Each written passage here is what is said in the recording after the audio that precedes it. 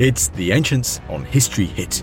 I'm Tristan Hughes, your host, and in today's episode, we are continuing our special Sparta mini-series this December with an epic retelling of the Peloponnesian War. Sparta versus Athens, one of those titanic showdowns of the ancient Mediterranean world. Over the next hour, we'll cover the whole story of this ancient Greek world war, from opening moves to the final clashes. Our expert is Dr. Owen Rees from Birmingham Newman University. Now, Owen's a regular name on the podcast.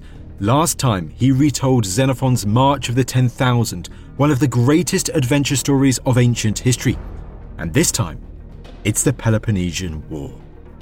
I really do hope you enjoy. And here's Owen. Owen, good to have you back on the podcast, my friend. Thanks so much for having me back, Tristan. You're more than welcome. Are you ready for this? Last time we went through the whole of Xenophon's Anabasis, the March of the 10,000, in 40-50 minutes. Yes, we did. We've got you back for another one to plough through in that same amount of time. The Peloponnesian War, Athens versus Sparta. Are you ready? Well, to be fair, the Anabasis was only a 2-year period we were trying to cover. And now we're looking at, just over 25 years in 2 minutes a year. I think we can do it. I think we can do it, absolutely. Come on, let's give it a go. So let's set the scene, and we're going to go from the Spartan perspective, largely. So 5th century, rough about 432, 433 BC, we're talking about. What's the situation in the Greek mainland before war begins? Well, I suppose the main things to kind of set the scene with are the Persian wars have come and gone. Both Athens and Sparta have taken quite strong leadership roles within that. And what we see for almost the next 50 years are Athens in particular pushing that leadership role further and further and taking a much more assertive role over other Greek city-states and creating what is very generously referred to as an alliance of city-states, what's called the Delian League. I say generously because over time Athens manipulates the position and decides that because they are generally the wealthiest of the states who signed up, the most militarily powerful, and in particular the strongest naval power. So with the agreement to join the league, smaller city-states have committed to trying to provide men for military defence against the Persians and things like that. And they can't live up to that.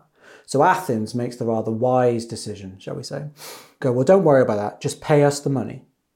And we will build the ships and we will provide the men and we will do that. And of course, what they're doing is building a stronger and stronger military base and turning what are allies into tribute-paying members of an empire, fundamentally.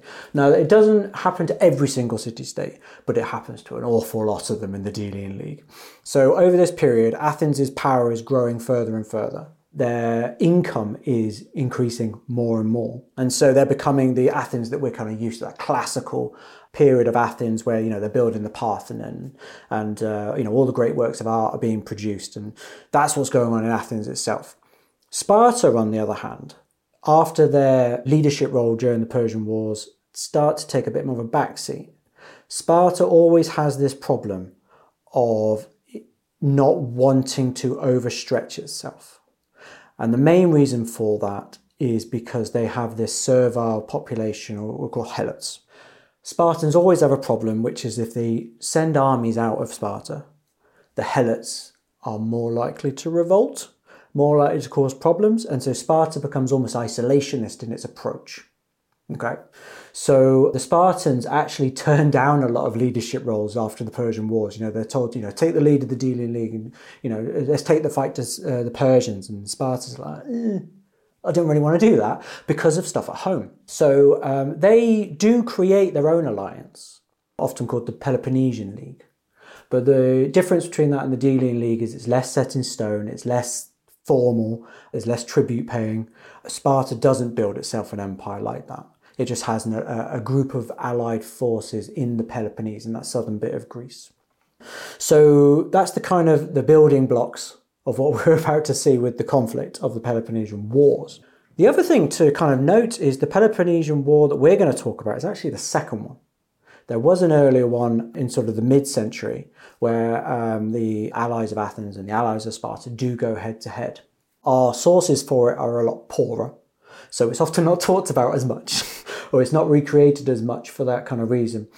But the kind of main things to come out of that is the war comes to an abrupt end in sort of around 445 BC, and it is ended by what's called the 30-year peace.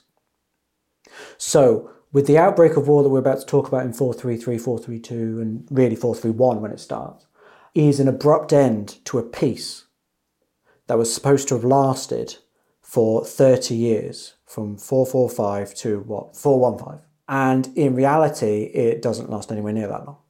So this is the kind of context of it. Of course, we're going to talk a lot about Sparta and Athens as the rivals, but it's not as simple as that. There are other big players involved in these two sets of alliances as well. And it is a world war of the Greek world. Everyone is somehow involved in what this becomes. And so, how does this world war of ancient Greece, how does it begin? What's the trigger? Ultimately, it begins around the beginning of 433 BC, and it's not between Sparta and Athens. And this is the big misconception. The Peloponnesian War is not a war between Sparta and Athens to begin with. It is conflict between Athens and a major ally of Sparta, Corinth. Okay, so around 433, Athens is really flexing its might all over around the Aegean and around the Greek mainland and the islands just off it as well. And they set their eyes on the island of Corcyra. It's Corfu today, isn't it? That's right, yeah. And there are many reasons why. But we're not taking the Athenian approach today. So from the Spartan perspective and from the Peloponnesian League perspective, Athens has targeted one of the only naval forces that comes close to the Athenian numbers. So Athens' intention here isn't to invade Corcyra, it's to bring them into the alliance, bring their naval force into the alliance, and then create a navy that no Greek city-state has ever seen in terms of size. It would be unstoppable in the Greek world. Corinth, particularly concerned about this for numerous reasons. One of those reasons is Corinth also has quite a strong navy, and they themselves would quite like that the joining of those two forces with Corcyra as well. So Corinth basically goes off to Corcyra to try and assert its own dominance. Athens wants to prevent this from happening. Problem is that peace treaty I mentioned. So Greek peace treaties are made with a lot of oaths to the gods. To break a peace treaty is a big problem. So they can't break this peace treaty. However, they don't want this to happen. They don't want Corinth to be able to do what they're going to do. So basically, Athens has to somehow support Corcyra in resisting Corinth without getting involved. They send a small detachment fleet to kind of help. And unfortunately, for the Athenians, that fleet got involved. A naval battle just off Corcyra. And the Corinthians end up retreating. So the sort of strategic aims of the Athenians are fulfilled, but they have now caused a massive problem. And Corinth is not happy. Because to Corinth, Athens has broken a treaty that they have vowed to the Greek world. And that, the Spartans are upholding, and the Athenians are not. Because the Spartans are continuously seen as being very pious, aren't they? Yes, they are. That's perhaps one of the perceptions, that if the Athenians break the treaty, then the Spartans are just like, you broke something sacred, we're coming for you. And this is something you see throughout Greek warfare. It is not only the fact that war is inevitable, we also have it kind of written into their peace treaties. I mentioned it's called the 30-year peace because it has an end date. You don't find many military or political cultures who give an end date to a peace treaty. The idea being that once that peace treaty ends, gloves are off.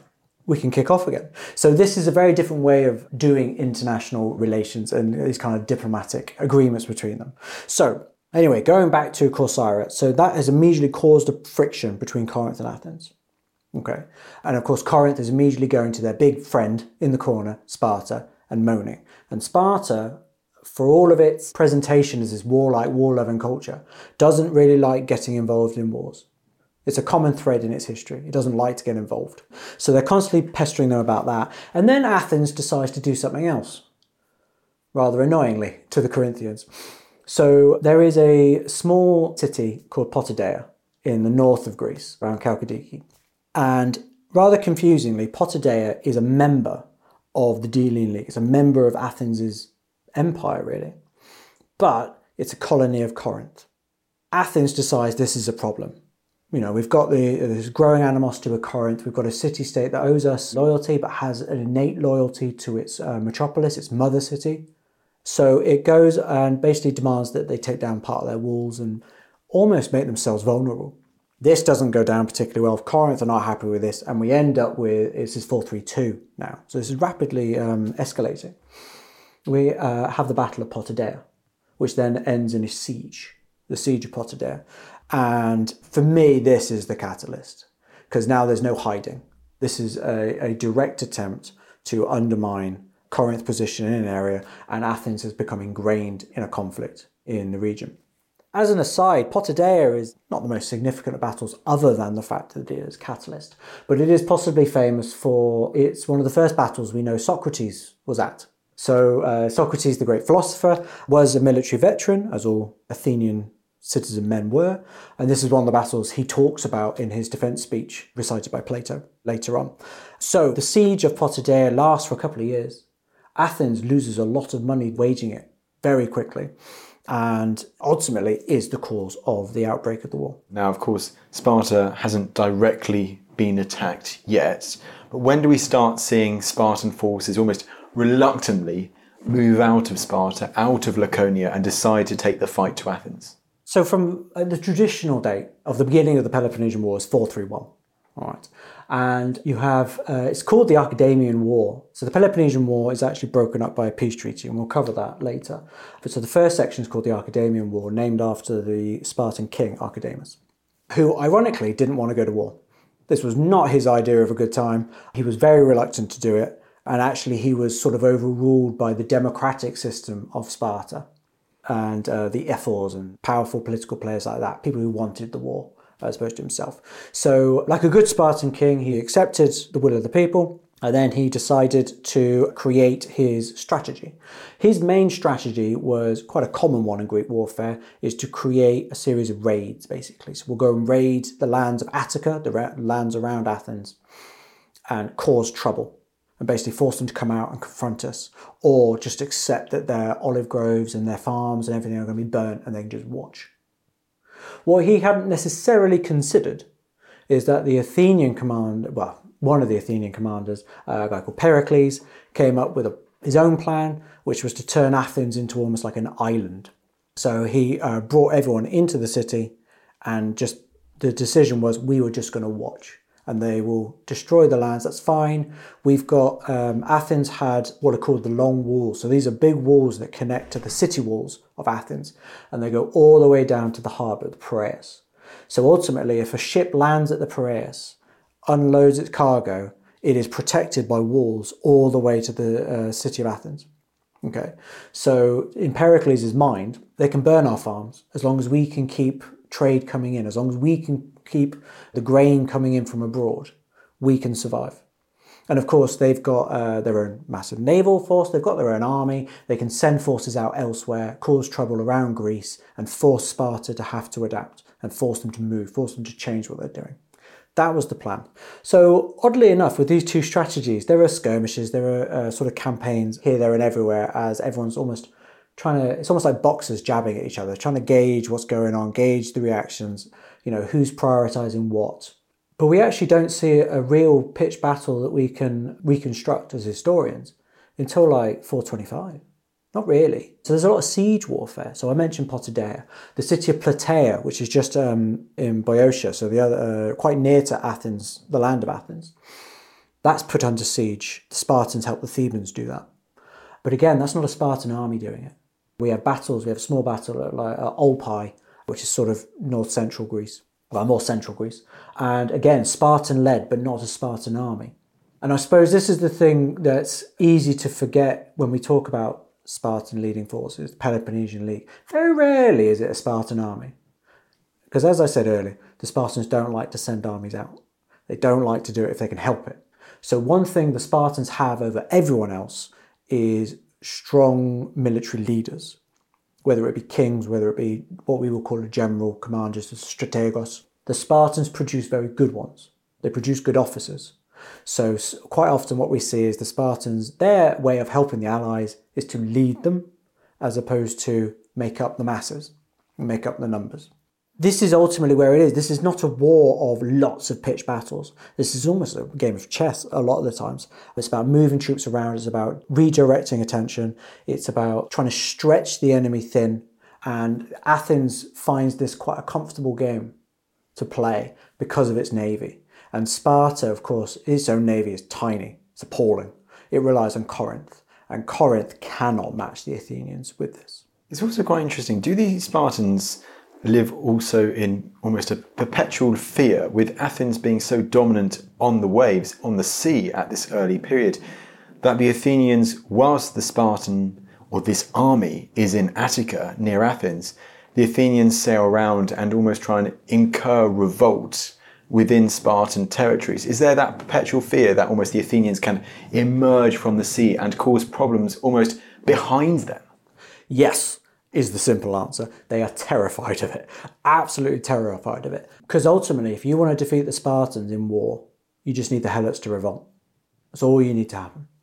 Because then Sparta cannot commit men anywhere to do anything. They need to deal with that. So we actually see this by accident. It wasn't even necessarily a plan.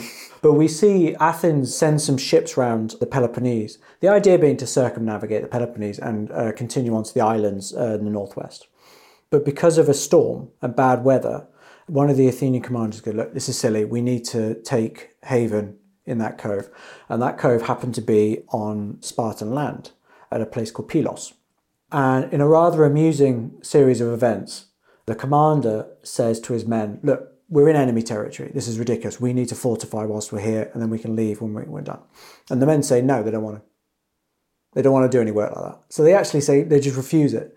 And he's quite disgruntled by this and quite annoyed, but he can't make his men do this. Athenian military hierarchy is one in name, but the idea that a fellow citizen who has exactly the same sort of social rank as you, or in terms of democratic rank, like everyone's equal. So how do you force these people to do anything? Is a problem for Athenian armies. So, the men say no, and you can't make them do it. But then a few days pass and the men get bored. And then these bored men decide, we'll just build a fort. And they actually fortify the position. So in this weird moment, the commander got what he wanted, just not the way he wanted it. So you have now a small fortified area with only a small Athenian force in it, but in Spartan territory. The Spartans panic, absolutely panic, because that is a massive beacon to any Helot, to any enslaved person in Spartan territory who doesn't want to be an enslaved person anymore and wants freedom. Very interesting. Well, and it's made worse by the fact that Athens then actually creates a policy of trying to rehome them. So there is this kind of, Athens can save you from this. So, think of the kind of hearts and minds approach of warfare, and it's very cleverly done. So Sparta redirects its attention immediately to dealing with that problem. And they attempt to basically take the fortified position, and they fail. They then end up putting a Spartan force, with some allies, but a Spartan force on an island just off of Pylos called Sphacteria.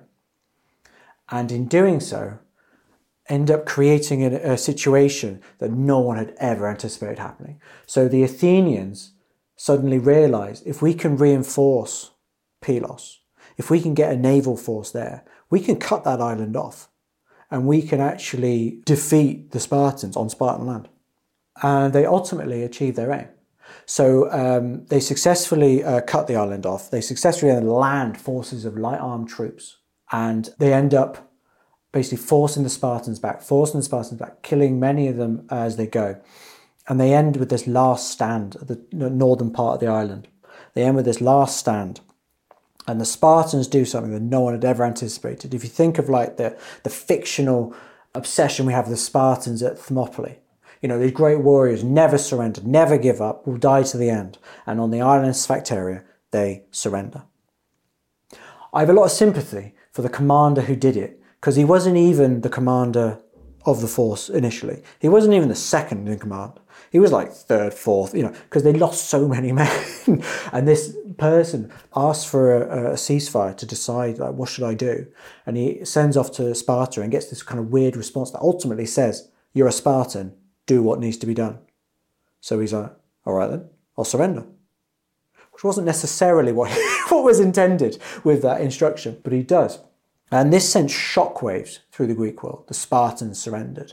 And so not only do you have this dispelling of this kind of myth that had built up around the Spartans, a myth the Spartans used a lot and kind of built this aura around themselves. They actually, it's 292 survive and surrender. And of those 292, 120 of them were not only Spartan, they were what we call Spartiates. And a Spartiate are actual Spartan citizens. These are the people who go through the agoge, the educational system of Sparta. These are the people who actually get to vote in all these things that go on in Sparta. These are your actual citizen body. These aren't perioikoi who don't have all the same rights. These aren't helots who are ultimately enslaved.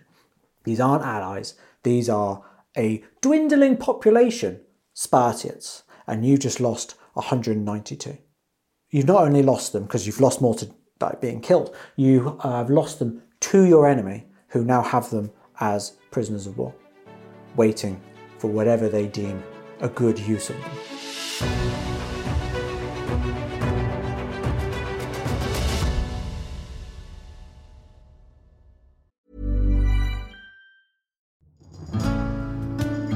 I'm Professor Susanna Lipscomb, and on Not Just the Tudors from History Hit, I'm looking for answers to the big questions about every aspect of life in the early modern period. Like, how did the memory of Anne Boleyn continue to influence the court of her daughter, Elizabeth I? How were fairies brought to life on the Elizabethan stage? And how did the arrival of male-only doctors threaten the lives of women? In other words, not just the Tudors, but most definitely also the Tudors. Twice a week, every week. Subscribe now and follow me on Not Just the Tudors from History Hit, wherever you get your podcasts.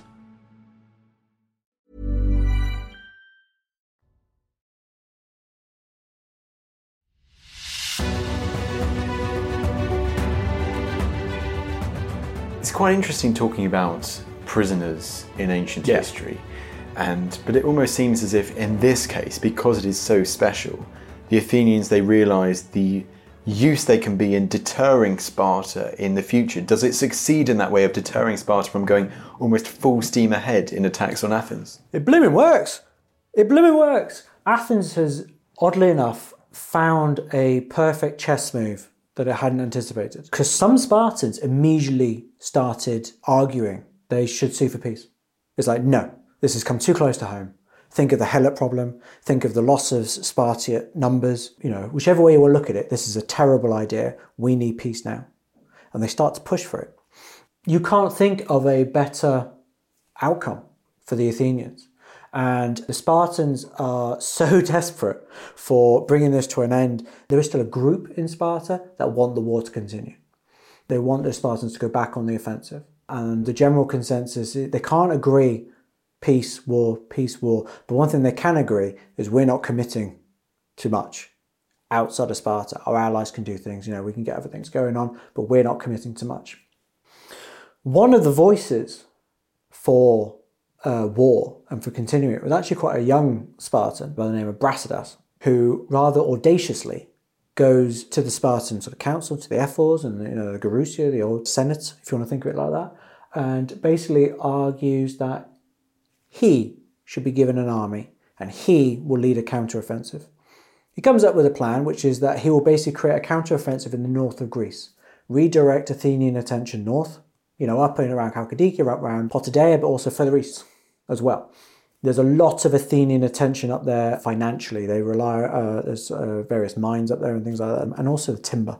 They get a lot of timber from that region, which obviously helps with their fleet. So he's like, I will wage a campaign up there, give me an army. And the Spartans loved the idea of him going and trying something. They didn't like the idea of giving him an army. So they gave him 700 helots instead.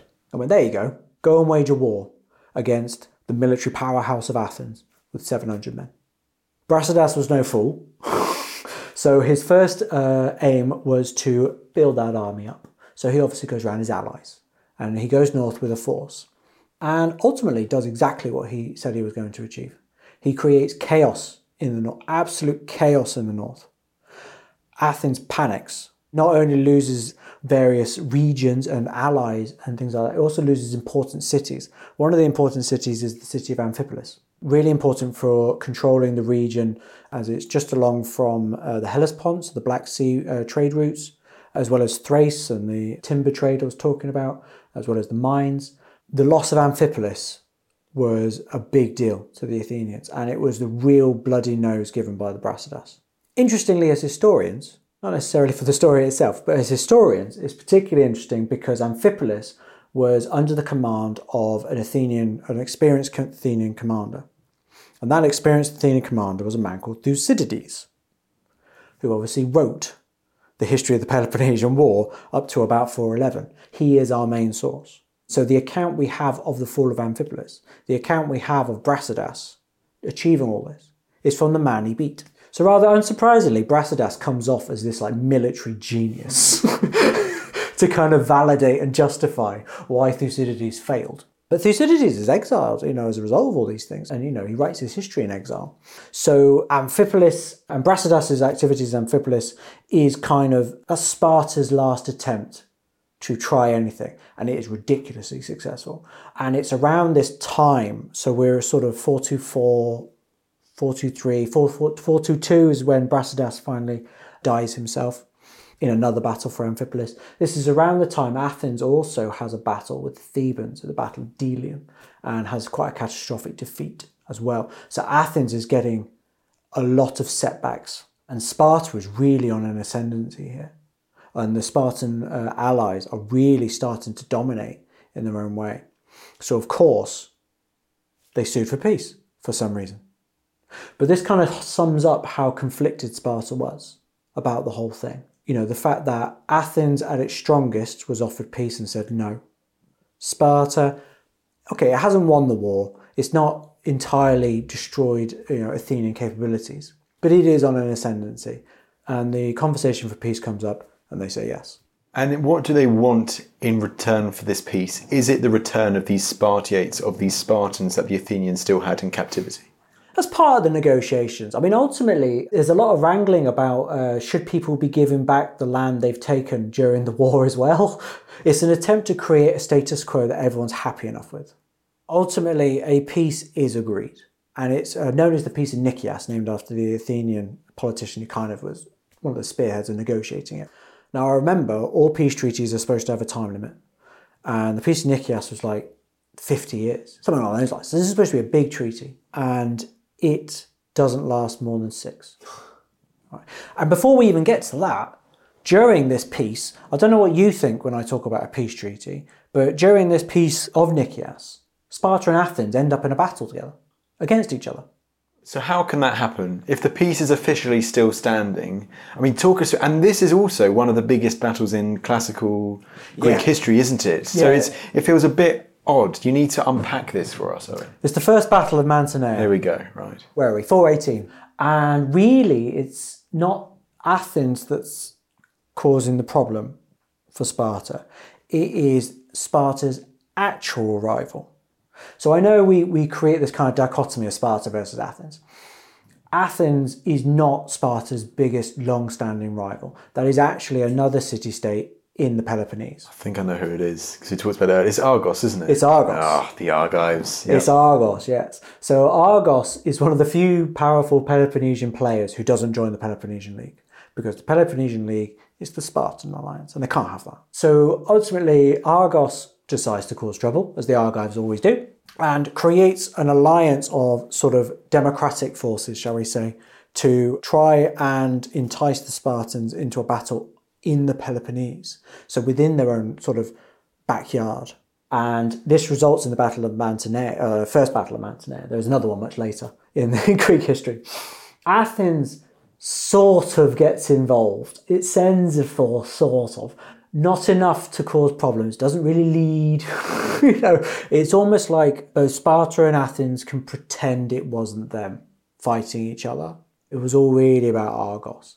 It always reminds me of the Cold War in modern terms. The amount of times the USSR and the USA get involved in wars, and they never technically are at war with each other. But Vietnam or something like that. Yeah. This is kind of, I think, like the furthest you can stretch this. You can stretch it. Ultimately, Sparta wins this quite conclusively. It wins the battle. That mini alliance falls apart immediately. Absolutely just falls apart. So this kind of brings it to an end before it really starts, shall we say. But you're right, this is considered the biggest land battle in classical Greek warfare. There's remarkable numbers involved, and it was considerably important that the Spartans won it. It's also notable the Spartans sent a lot of Spartans in that army. That kind of gives you an idea of how seriously they took it. But ultimately, after that battle, everything kind of ticks along in the peace, sort of. And actually, Athens has its own problems. It's starting to see dissent in its own empire, in its own alliance. And in sort of 416, so what's that, like 2 years later, it's not occupied in thinking about Argos. It's not, and the issues of Sparta and things like that. It's worried about its own allies, the main one being a small island of Melos. So Melos is kind of causing dissent. It's refusing to get involved as much as Athens wants it to be involved and things like that. And Athens ends up massacring it and destroying it in what has been argued by some historians is probably the first real historical account of genocide, where they kill all the men, remove all the women and children, and supplant the population with a completely new one. And, it's the eradication of the Melians entirely. So Athens is a bit distracted. Sparta is quite happy that wars aren't continuing. It's quite happy it's not having to send armies out. It's comfortable with what's going on. Then ultimately, if you think of it as a Spartan perspective, what happens next is just the weirdest thing, where Athens decides to just invade Sicily and go on the Sicilian expedition. The famous Sicilian expeditions in 415. It decides to send a force, ultimately, to go and besiege the city of Syracuse. It has allies in Sicily. They've complained to the Athenians. The Athenians send a force out. That's ultimately why. But from the Spartan perspective, this is just weird. You have Athens committing not an enormous force, but a sizable chunk of its resources to an island miles away that has nothing really to do with Greece itself, although of course they themselves are the so-called Western Greeks in Sicily and Italy. But from a Spartan perspective, let's just see what develops. Let's see what they end up doing. They haven't breached their oaths as such, but this is odd. Interestingly, the Syracusans do ask the Spartans for help. They ask for assistance because the Athenians actually start their expedition in Sicily quite strongly, and the city of Syracuse is struggling. They ask the Spartans for help, and the Spartans are thinking, if we can get the Athenians stuck in a war in Sicily, this will work brilliantly for us. If we can support the Syracusans and either damage the naval force of Athens, damage the military force of Athens, or even just make them spend loads of money trying to get this done. This is brilliant. And the Spartans do that in the most Spartan way possible. They send one man. They send one man, because remember what I said, what the Spartans have as an advantage is leadership. That's their advantage over everyone else. They have good leaders, and they know that. So they send a man called Gylippus to help, almost as a consultant, a military consultant, to tell them how to do it. And he goes over. Rather interestingly, in terms of just how little the Spartans are committing to this, Gylippus isn't actually a fully bona fide Spartiate. He's not a full citizen as such. That is someone from a Spartan mother, Spartan father, gone through the agoge, everything. He, according to some of our sources, he's what's called a Mothax, which is someone who was born to a Helot mother or a non-Spartan mother. So, they obviously have a lot of faith in him. They have a lot of appreciation for what he can achieve. They think he can do the job, but he's not actually a Spartiate. And in the back of my mind, that's just like, it's not quite the same commitment as we see elsewhere. But he does. He goes over and he assists them in what becomes a catastrophic expedition for the Athenians. And they lose remarkable numbers of men. And they have wasted a couple of years of committing money, committing citizens of their own, and committing goodwill of the Athenian people themselves. So they've basically shot themselves in the foot. And this is where Sparta goes, oh, by the way, I think you've broken your oaths, and the war is on. And we enter the second part of the Peloponnesian War, what is sometimes referred to as the Decelean War, or just the second bit of the Peloponnesian War, where Sparta has learned a little from what it did in the first section of the war and realised, okay, raiding's fine, but it doesn't seem to be having an impact. What if we could permanently have a force in the lands of Attica, the lands around Athens? And so they fortify a place in the region of Decelea, which is in Attica, hence Decelean War. Because what Sparta now has is a base to raid, and it never leaves. Whereas in the first part of the war, it would raid and go home. Seasonally, raid, go home. Now it never leaves. Athens has a new problem. There is an enemy force, not always full of Spartans. There is an enemy force permanently in our land. So for it to survive that at all, it has to hope, beyond hope, that its idea of trade and food coming in from sea never fails it. So the second part of the Peloponnesian War is not a lot of land battles. It is fought almost predominantly at sea. So you would think automatically, from what we've been discussing, that this is therefore an advantage for the Athenians. However, what is this new massive power that almost now enters the fray to help give the Spartans a bit more of an advantage at sea? Yeah, you're spot on with that. The looming power that has just been watching so far as its nemesis, but very much the annoying neighbour, the noisy neighbour for the Manchester analogy, the noisy neighbour next door. Yeah, so Sparta's problem is exactly what you mentioned. It's caused this issue in Attica. It now needs to be able to match Athens at sea. It has never been able to do that. Its allies have never been able to do that. And of course, throughout this war, it has constantly been being defeated at sea in naval battles. We focused a little bit on land battles, and we're kind of rushing through this. 50 minutes isn't able to cover everything. There are a lot of naval battles going on as well. Corinth is losing its naval force. It's just being chipped away at by expert naval prowess by Athens, who has had its own bloody nose in Sicily. It lost a lot of ships in Sicily. But still, it clearly holds the advantage, as you say. Sparta needs ships. Sparta can't get ships of its own. It's not very good at building them, first of all. You need Corinth to do that. You need other city-states to do that. Other problem, ships cost a lot of money. So you need a rich player to come in. There aren't many rich players in the world. So the Spartans look to the one place you would think Sparta would never look. They look to the Persians, the richest, most powerful imperial force in the Mediterranean, who of course the Spartans famously stood against more than once during the Persian Wars. They go to Persia and go, we need money. And the Persians see a potential here. There are two things Persia can achieve by giving the Spartans money to help build a fleet. One, they can hamstring Athenian power, which is useful for their interest in the Aegean. They're useful for Persian interest in what's called Ionia in Asia Minor, what is now Western Turkey. That's a good idea. Second thing, if you give Sparta enough money to build a fleet to do this, but not too much money to build a really good fleet, you can end up with the Greeks themselves almost neutralizing themselves as a threat. Now that is a brilliant outcome for the Persians.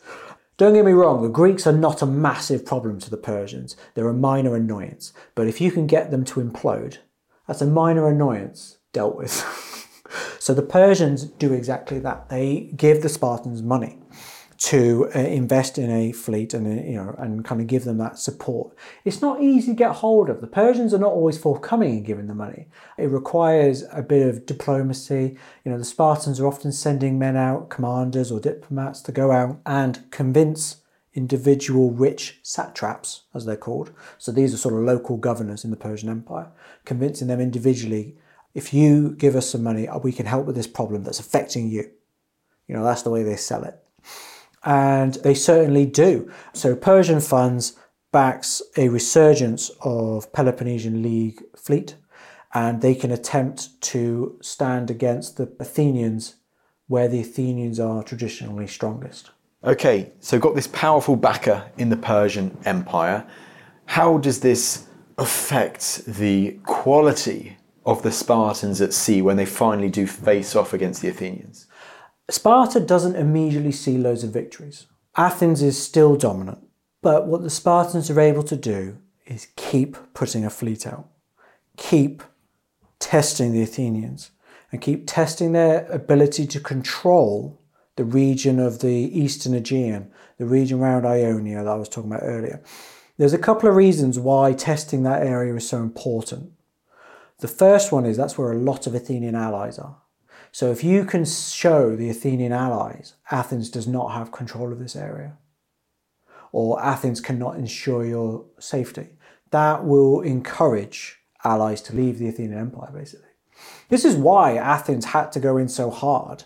I'm not justifying genocide, but this is why Athens had to go in so hard against a lot of its allies, like Milos that I mentioned. Because if one goes, everyone will go. Another example comes earlier. They did it with the island of Mytilene as well. They had to decide how hard they were going to deal with that island as well. What they don't want is a domino effect. And this can be with allies and non-allies, a kind of descent of Athens isn't here. Athens can't be here as much as it needs to be. So this is a good strategy for Sparta, even though it can't necessarily always win these battles. It can sow dissent by constantly challenging. So that's one reason. The other reason is this is where a lot of Athenian food comes from, this region and up to the Black Sea. So if you can actually disrupt the naval control of this area, if you can disrupt the cities along the region who are ultimately stop-off points for many of these ships, who are pivotal to controlling the trade routes, you isolate the island of Athens itself, that city island that I talked about earlier. You cut off the food coming in, and now Athens will starve. So this is why Sparta is constantly doing it. This is why the Spartan allies are constantly doing it. I wouldn't say they were greatly successful in winning battles and tactically, but they are very successful strategically. And the other thing which Sparta has, and I'll keep banging on about it, is leadership. I was going to ask about that. Yeah, so you've seen they're great generals, but does that also transform into great admirals too? Not to begin with. But by this point, we start to see Sparta has worked out that its naval tradition basically is that a naval commander has control for a year and then loses that control. And this is not a way to create a good naval force and a good naval leadership. It maintains this, but it's worked out it can find a loophole. So the naval commander, can't hold control after a certain amount of time, but can become second in command and stay. So that's one of the ways they kind of get around this. And so what we start to see is the building of expertise. And the classic example of the Spartans is a man called Lysander. So Lysander is starting to learn. Lysander is starting to understand the importance of the Persians and their money. And Lysander is starting to understand the importance of challenging the Athenians time and again. And he starts to see more and more success. One area, which of course Sparta has no control over, but works, again, ridiculously in their favour, Athens decides to shoot itself in the foot again. So many of these battles are going on, and the Athenians have a particularly good victory. But good, I mean conclusive. And they take out a lot of Persian paid-for Spartan ships. This is the Battle of Arginusae. It was an important battle to win, and they won it. It was a college of commanders who did it, because that's Athenian expertise. They have so many commanders to call upon. It was a college of commanders that won the battle conclusively. The Spartan allies lost over 100 ships, and the Athenians lost like 20. Remarkably successful. After that battle, the Spartans regroup. After that battle, the Athenians kill the commanders. It's just ridiculous. It is just ridiculous. Come on then, it's not. Who this is in their actually right true. mind? Who in their right mind kills their most experienced, successful commanders after a victory? Nobody. The reason they did it is actually quite hard to answer. But the reason we given that they did it was because they contravened an important role of the commander. So to the Athenians, a commander's role isn't just about winning a battle. It is about ensuring the religious sensibilities of everything about a campaign. Okay. The Spartan commanders also have the exact same responsibility. To be fair, this isn't just an Athenian thing. But one thing that is uniquely Athenian is that the Athenian commanders, the strategoi, they have to ensure that the bodies of the dead are retrieved. Something particularly difficult in a naval battle, I will admit, but it is their job to at least try. And the Athenian commanders are accused of not trying. There was supposed to be a storm straight after the battle, so by the time they're back, many of the bodies have sunk. They're still in quite a dangerous situation, even though they have one, and the storm went on for quite a while. So they made the decision, we can't do this. We can't potentially open ourselves to a counterattack or open ourselves to something going wrong for bodies that aren't there. When they were recalled, all that was heard is that the bodies weren't retrieved. We actually have two sources that talk about this. It's Xenophon, who has taken over from Thucydides as our historian of the Peloponnesian War, and also a much later writer called Diodorus of Sicily. And one talks about the bodies of the dead, which is the most logical reason this happened. Another one actually changed the story to survivors aren't collected. So either way, for me, it's the bodies, because it's the religious sensibilities, that's the problem. And so whichever way it is, that's the reason the Athenian people were given, and that's the reason the Athenian people decide to kill their most experienced commanders. So when Sparta has just worked out how to match the Athenians at sea numerically, just worked out that they need continuity of command in some way, and every time they broke that rule, they lost. So they've worked out all these things, and Athens has now fallen foul of that. They've decided to get rid of continuity of command, continuity of knowledge, continuity of skill sets. And this opens up Sparta to its most important victory, which is in 405. And it's the Battle of Aegospotami. Again, same sort of region. And the Spartans dominate. And that has never been able to set for of a naval battle between Sparta and Athens, Spartan forces and Allied forces in Athens. So, with this crushing naval victory of the Spartans, and I repeat, crushing naval victory of the Spartans, it's funny how things have changed, isn't it? 405 BC, how quickly after this do things wrap up for the Athenians and the Spartans finally claim total victory? They become the top dog in the Greek world. It is rapid, because Athens knows exactly what situation it's in. It knows exactly what's happened. It knows exactly the repercussions of what's just happened. To kind of like sum it up, Xenophon, as I say, Xenophon's our main source for this. And Xenophon actually describes the aftermath and the news of the defeat entering Athens. And he basically describes, like his own words, he says, like the sound of wailing runs through the Piraeus. From the ships announcing the defeat, whether it be by messenger, whether it be by survivors, we're not 100% sure. It goes through the Piraeus, these wails, through the long walls, all the way to the city itself. One man passing the news on to another. So we get this relaying of just the catastrophe that's happened. And he tells us during the night, no one sleeps in Athens. Everyone is in mourning, not just for the loss and the defeat, but specifically they are mourning themselves. They know exactly what is now happening. So that is, days after the battle. Athens knows what is coming. Athens knows how many city-states it has annoyed. Athens knows how many city-states it has dominated in an aggressive manner. Athens knows the reputation it's held for its ruthless subjugation of dissent. Athens knows how much Sparta wants Athens to go. Athens knows how much Spartan allies in Thebes, in particular, Corinth, which of course started this whole thing. Athens knows exactly what all of them should want, and it is petrified. And by 404, less than a year, Athens has to surrender and basically go, do what you will. Do what you will. And how do the Spartans react? Also, do we see then Spartan armies marching through the streets of Athens into the agora? I mean, how does this peace unfold? Ultimately, as so often happens, these things unfold in envoys and meetings and discussions and negotiations. Athens obviously tries to defend itself in some way, often calling upon its old traditions and what it's achieved for Greece. Obviously harking back to the beginning of the Persian Wars, and all these kind of things, but it knows it's just clutching at straws. What's interesting is that Sparta actually has no intention of destroying Athens. Now, Thebes, a traditional enemy of Athens, wants Athens destroyed. It wants it basically razed to the ground. It wants it to be dealt with like Milos was dealt with, and like the way they think Athens should be replicated in that way. Corinth wants it destroyed. How dare they have caused this world war within our world? How dare they have done what they did? They do not deserve to be here anymore. We should enslave the lot. Sparta had no intention of that happening. Now we can speculate about why.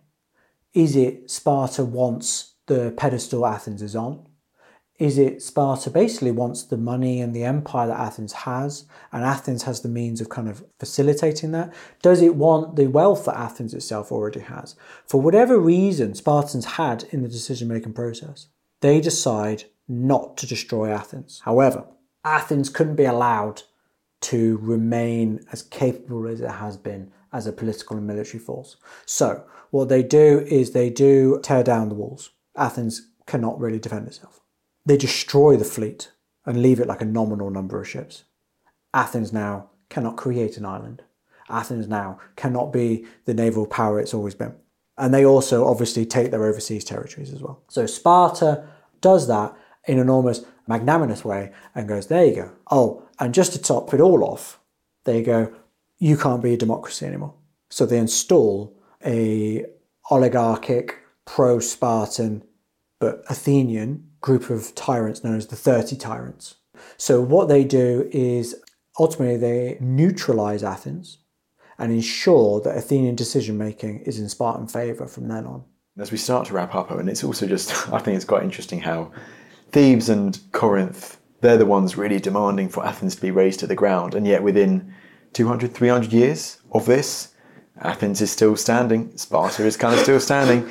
What are the cities that have been razed to the ground? It's Thebes, it's Corinth. So them being so demanding of it, then ultimately they get their comeuppance in the end. But going back to this, so the Spartans have imposed all of these, conditions on Athens, including them losing their precious democracy.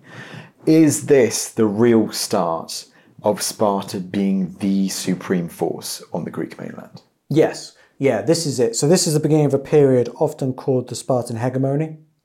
So up until now, there hasn't really been a hegemon, like a leader of Greece. Some people like to think it had been Athens, but as you can quite clearly see in just this podcast, they never had dominant control over the Greeks, really. Sparta now does. So if Sparta decides, I want to wage a war in Persia, it can rely on many Greek states supporting it in doing that. If Sparta decides it wants to enforce a status quo, it will. So yeah, this is the beginning of that hegemonic period for Sparta, kind of the height of it. But oddly enough, it is also the beginning of its demise, where the impact of the Peloponnesian War, in particular on its population, its Spartiate population, its citizen population, is now going to cause it more and more and more problems. So yes, this is now the height, the pinnacle of Spartan power and authority, but at the same time, it is the beginning of the end. There we go, that's a nice way to end it. A little bit extra very, very quickly. I know we have done this very quickly to do the whole of the Greek World War, Sparta versus Athens. I feel we must briefly mention the name Alcibiades. I know I've tried to avoid named people. But we should mention this figure, shouldn't we? Athenian general, but he also helps the Spartans. What do the Spartans think of Alcibiades as a figure during this whole struggle? That's a really interesting question, because you're right.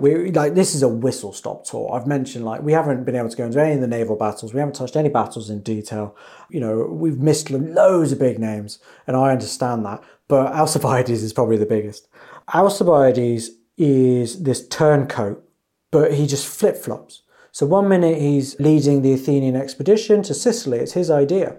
The next minute he's being recalled to Athens to face prosecution, so runs away to Sparta. And then in Sparta, he's like, I've got a really good idea. And he is sort of part of the conversations for the strategy in Decelea. But at the same time, there's rumours that he's shacking up, shall we say, with the Spartan queen. Well, one of the Spartan shagging the king's wife, yeah. Yes, absolutely. So that's another rumour floating about. And you've got to think, who's spreading that rumour? My money's on that's going around Sparta. There's a Spartan rumours. All right. So who is this Athenian turncoat? Do they really ever trust him? That's an interesting... I just don't think they would. I think they'd always be wary of him. listen to him. And ultimately, the advice he gives is often proven to be right. But then he immediately turns again and tries to help the Athenians in the sort of naval battles in the sort of around like 411, that kind of period. Because he's trying to get in the Athenian good books again. And then he upsets the Athenians again.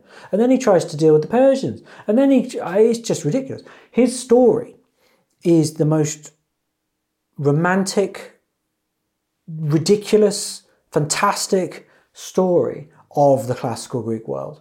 It's got to be him and I would argue a Spartan king that comes later, a guy called Agesilaus. These two are like it. So Alcibiades' story, I mean, it even goes to him as a young man. His relationship with Socrates, who was his tutor, and there's works by Plato that talk about Socrates' erotic infatuation with him and things like this.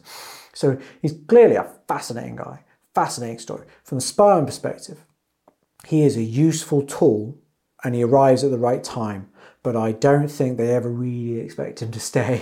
So they will use him for what they can. And ultimately, he's involved in the big strategic shift in Spartan policies against Athens. And you could argue is part of the reason Sparta is even able to win this war.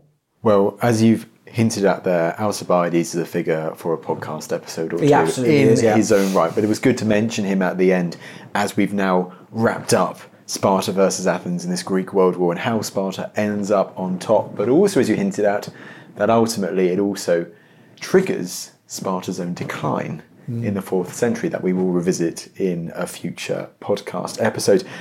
Owen, this has been awesome. Last but certainly not least, you have written more than one book on the Peloponnesian War in detail. Yes, yeah. So my first book was on the land battles of Greek warfare, great battles of the ancient Greek world, which covers a lot of these battles and narratives, but also the political machinations behind them and contextualizes them. And then I feel, as you kind of noticed throughout this podcast, naval warfare has its own place. So I followed it up with another book of great naval battles of the ancient Greek world, which again covers a very similar time period, but specifically at sea. So if you're really interested in how Sparta is able to match the Athenians by the end of this war, that's the book that covers that for me. Check out the book and check out the name, Dr. Owen Rees. Owen, it just goes to me to say thank you so much for taking the time to come back on the podcast today. No, thanks for having me again, mate. Well, there you go. There was Dr. Owen Rees talking you through the Peloponnesian War from the Spartan perspective. A huge topic to cover in just 1 hour, but I hope you enjoyed the episode. Always a pleasure having Owen on the podcast. Last things from me. If you are enjoying The Ancients so far, then please make sure that you are following, that you are subscribed, so that you don't miss an episode as we release them twice every week. But that's enough from me, and I will see you in the next episode.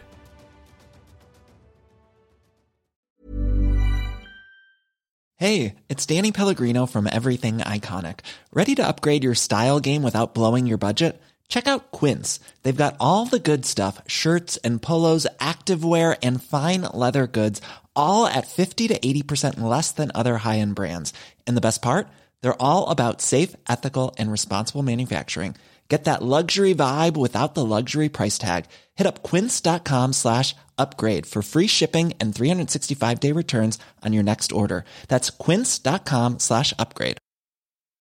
When you need mealtime inspiration, it's worth shopping Kroger, where you'll find over 30,000 mouth-watering choices that excite your inner foodie. And no matter what tasty choice you make, you'll enjoy our everyday low prices, plus extra ways to save, like digital coupons worth over $600 each week. You can also save up to $1 off per gallon at the pump with fuel points. More savings and more inspiring flavors make shopping Kroger worth it every time. Kroger, fresh for everyone. Fuel restrictions apply. Thank you for listening to this episode of The Ancients. Please follow this show wherever you get your podcasts. It really helps us and you'll be doing us a big favour. Don't forget, you can also listen to all of these podcasts ad-free and watch hundreds of documentaries when you subscribe at historyhit.com/subscribe. As a special gift, you can also get your first 3 months for just £1 a month when you use code ANCIENTS at checkout.